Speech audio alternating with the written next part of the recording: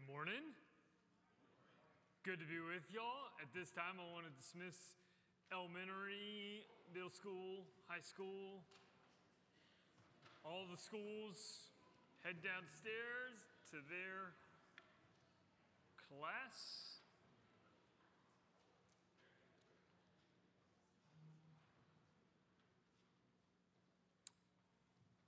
As they go, whether you're visiting or haven't been in a while or have been coming every week of Lent, I will remind you we are in a sermon series that we've called Thin Places.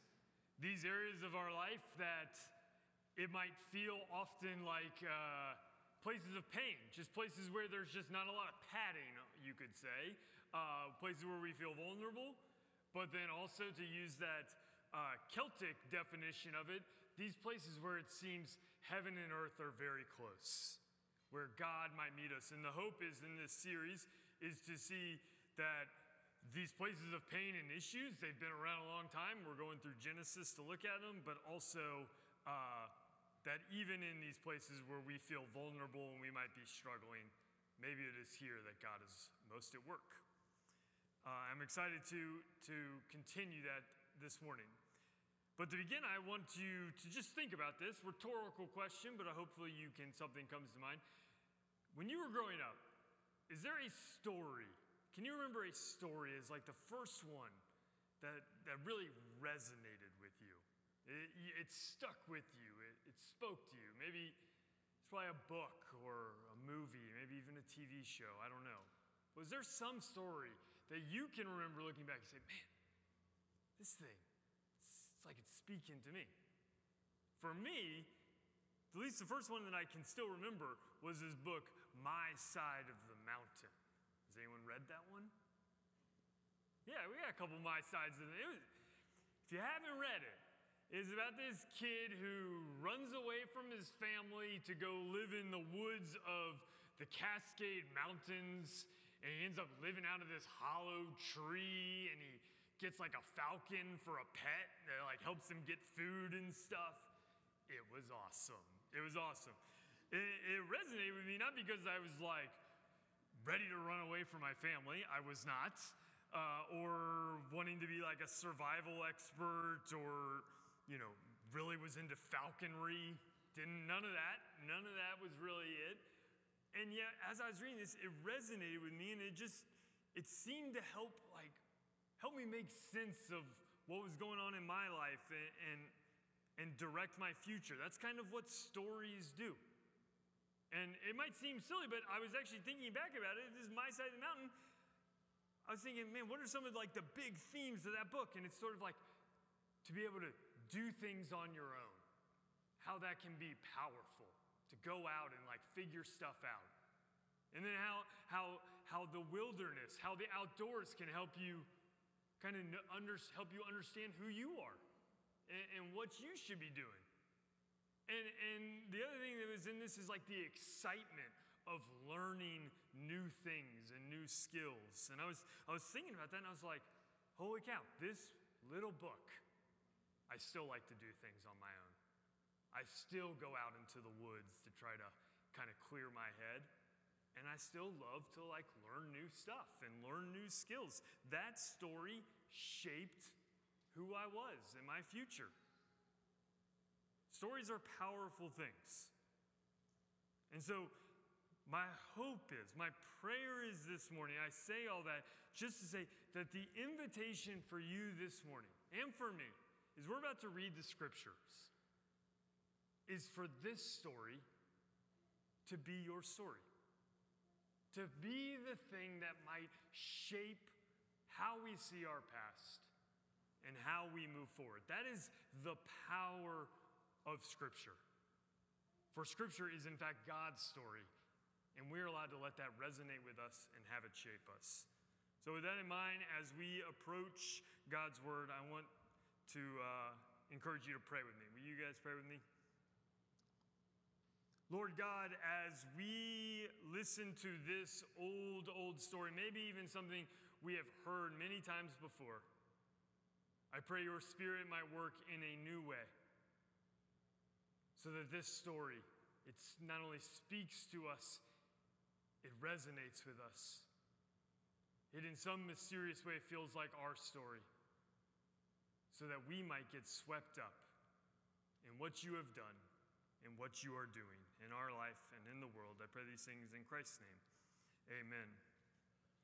And so our scripture this morning, it comes from Genesis 4, the same chapter we looked at last week. And we're going to pick up in verse 10, which is basically right where we left off. Cease mentioned the Cain and Abel story, and that's what we looked at. We looked at kind of the intense parts last week, and now we're going to pick up in verse 10. Listen for God's word for each of us this morning. The Lord said, "What have you done?" And if you haven't heard the story before, he murdered his brother. That's what he did. What have you done? Listen, your brother's blood cries out to me from the ground.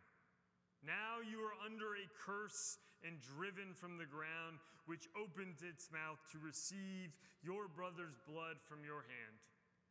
When you work the ground, it will no longer yield its crops for you. You will be a restless wanderer on the earth. Cain said to the Lord, "My punishment is more than I can bear. Today you're driving me from the land, and I will be hidden from your presence. I will be a restless wanderer on the earth, and whoever finds me will kill me." But the Lord said to him, "Not so. Anyone who kills Cain will suffer vengeance 7 times over." And then the Lord put a mark on Cain, so that no one who found him would kill him. And so Cain went out from the Lord's presence and lived in the land of Nod, east of Eden. This is the word of the Lord. Thanks be to God. So what we see in this story, and I just find this to be relatively fascinating, is God, he names Cain's reality, which is the thin place we're going to be looking at. And it is this idea, this reality for Cain, that he is going to be a wanderer on the earth. He is not going to feel settled. He's always going to be restless. Even his own work, it's not going to ever fully give him peace and life. And this is the thin place that we're talking about. And in fact, this is the thing we just sang about. I had jury duty all week, so I didn't even know what the songs were. But it just so happened that we just sang that we are a wanderer. And this is what God names for Cain. And I find it so interesting, though, therefore, that it is only Cain that calls it a punishment. Did you notice that? And this is why I think actually engaging Scripture, not just doing it as I often do, as my moral to-do list, like I need to read my chapter so I can check it off, but saying asking questions, letting it sit with us, as Eugene Peterson says, gnaw on the bone of Scripture like a dog. Like letting it chew and seep into us, we actually begin to get a fuller picture of what it looks like. And I think it's incredibly interesting that God says this is the way your life will be, and only Cain says this is my punishment. You know, it might be a punishment, but that's not what God says. And I just think that's an important thing to name, because I also believe that we are people who are destined to wander, to not feel at home. And I say that God just names it as a reality so that you don't necessarily feel like that's God punishing you. That's just, maybe it is a punishment, maybe it's not. I don't know your story fully, but it is just to help us to see this is a reality of what it means to live in a broken world. As St. Augustine famously wrote in his Confessions, "You have made us for yourself, O Lord, and our heart is restless until it rests in you." To be human is to feel as if something is just not quite right. I've always resonated with that. That hymn, from Come Thou Fount, that line where it says, prone to wander, Lord, I feel it. Prone to leave the God I love. That feels true for me, and I know that feels true for so many of you. This idea that's like, it's not what I want, and yet I choose things in a way that separates me from God and separates me from others. In the wandering, it can feel like many things. It can be as simple as just not feeling known or having a sense of place, like where we can really put down roots. It can be a lacking of peace or having this feeling that what will fulfill us, it's just always out of our grasp.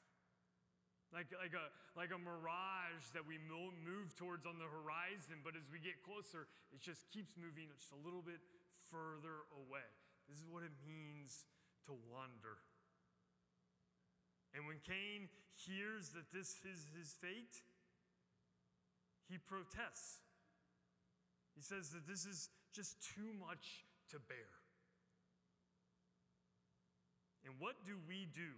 What does Cain do? What do we do when things are too much to bear?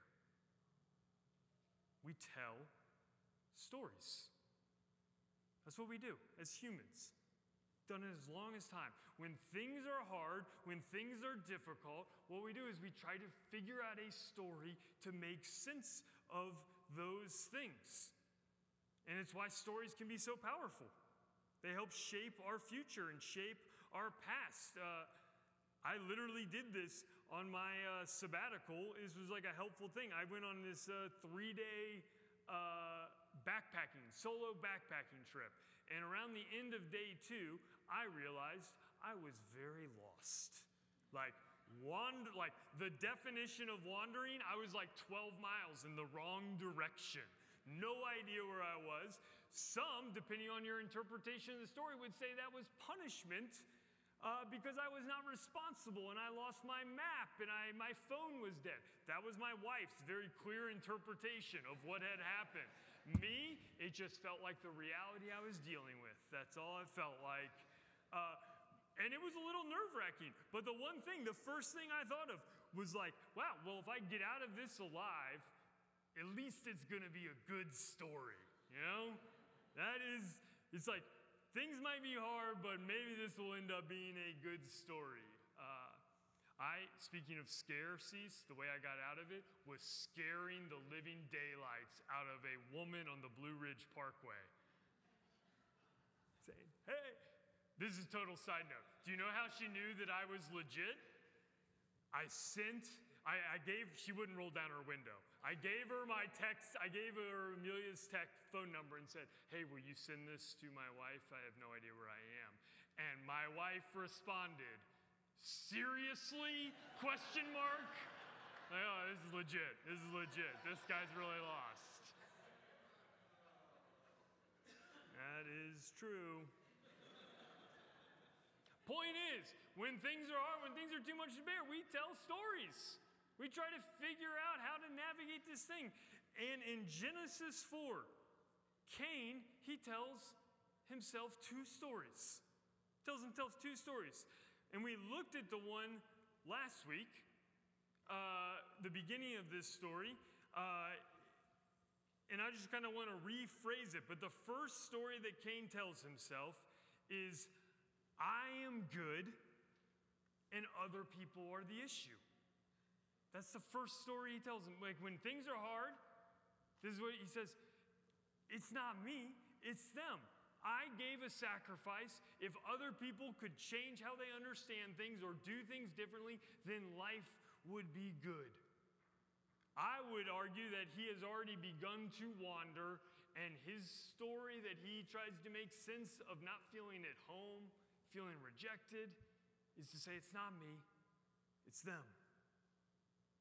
That's the first story. And then the second story that he ends up telling himself is the one that we read about today, and that is to say, I am not good enough. I'm not good enough. That this is too much for me to bear.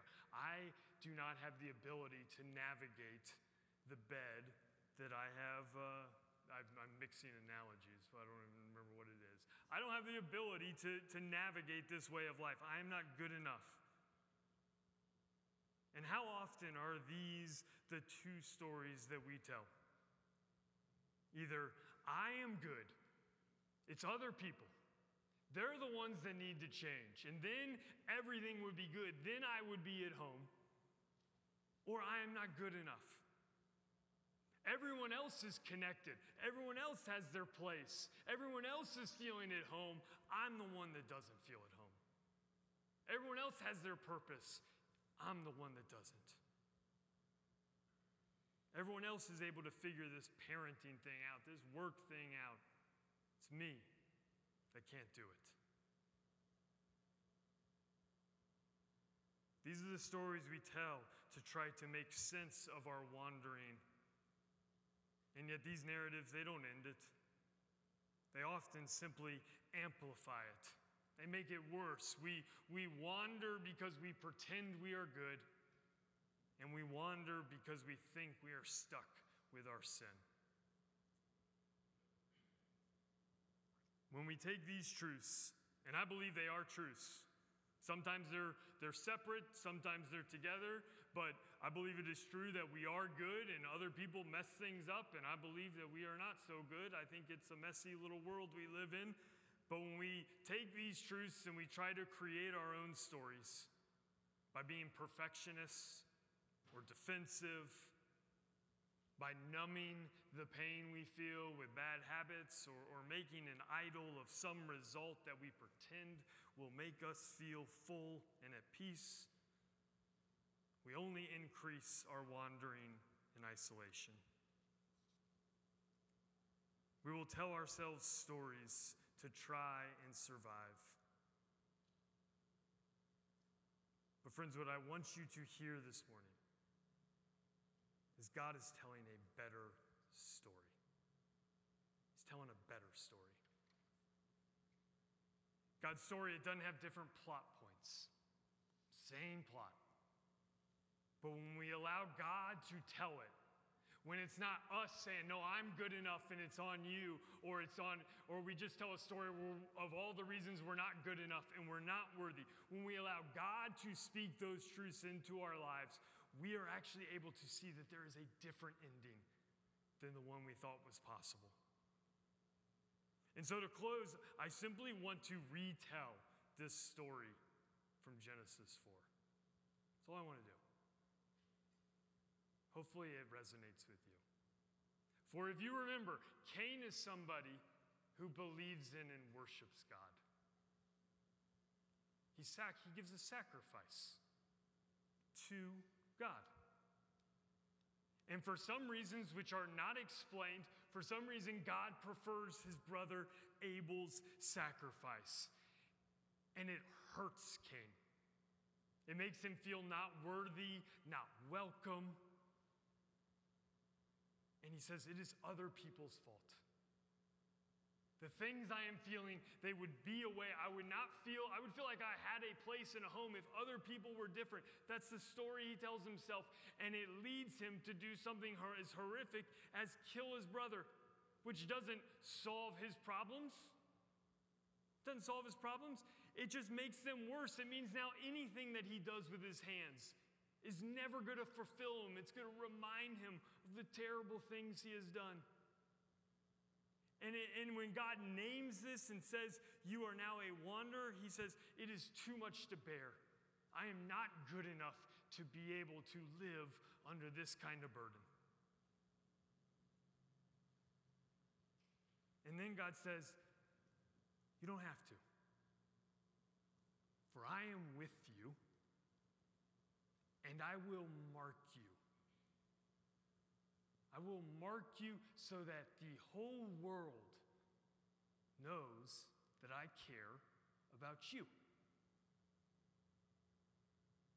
This whole thing, this whole story, it begins as God preferring Abel.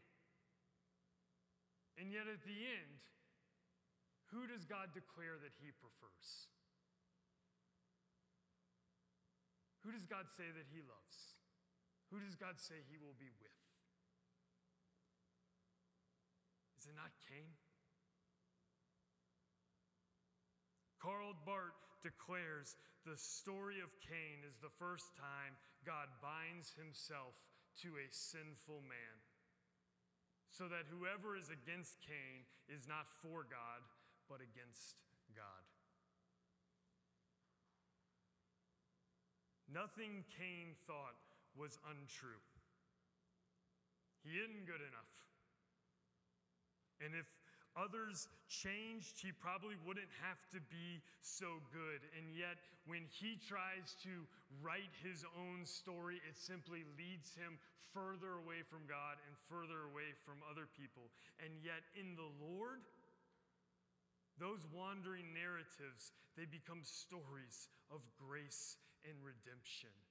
To allow ourselves to hear that we are not good enough.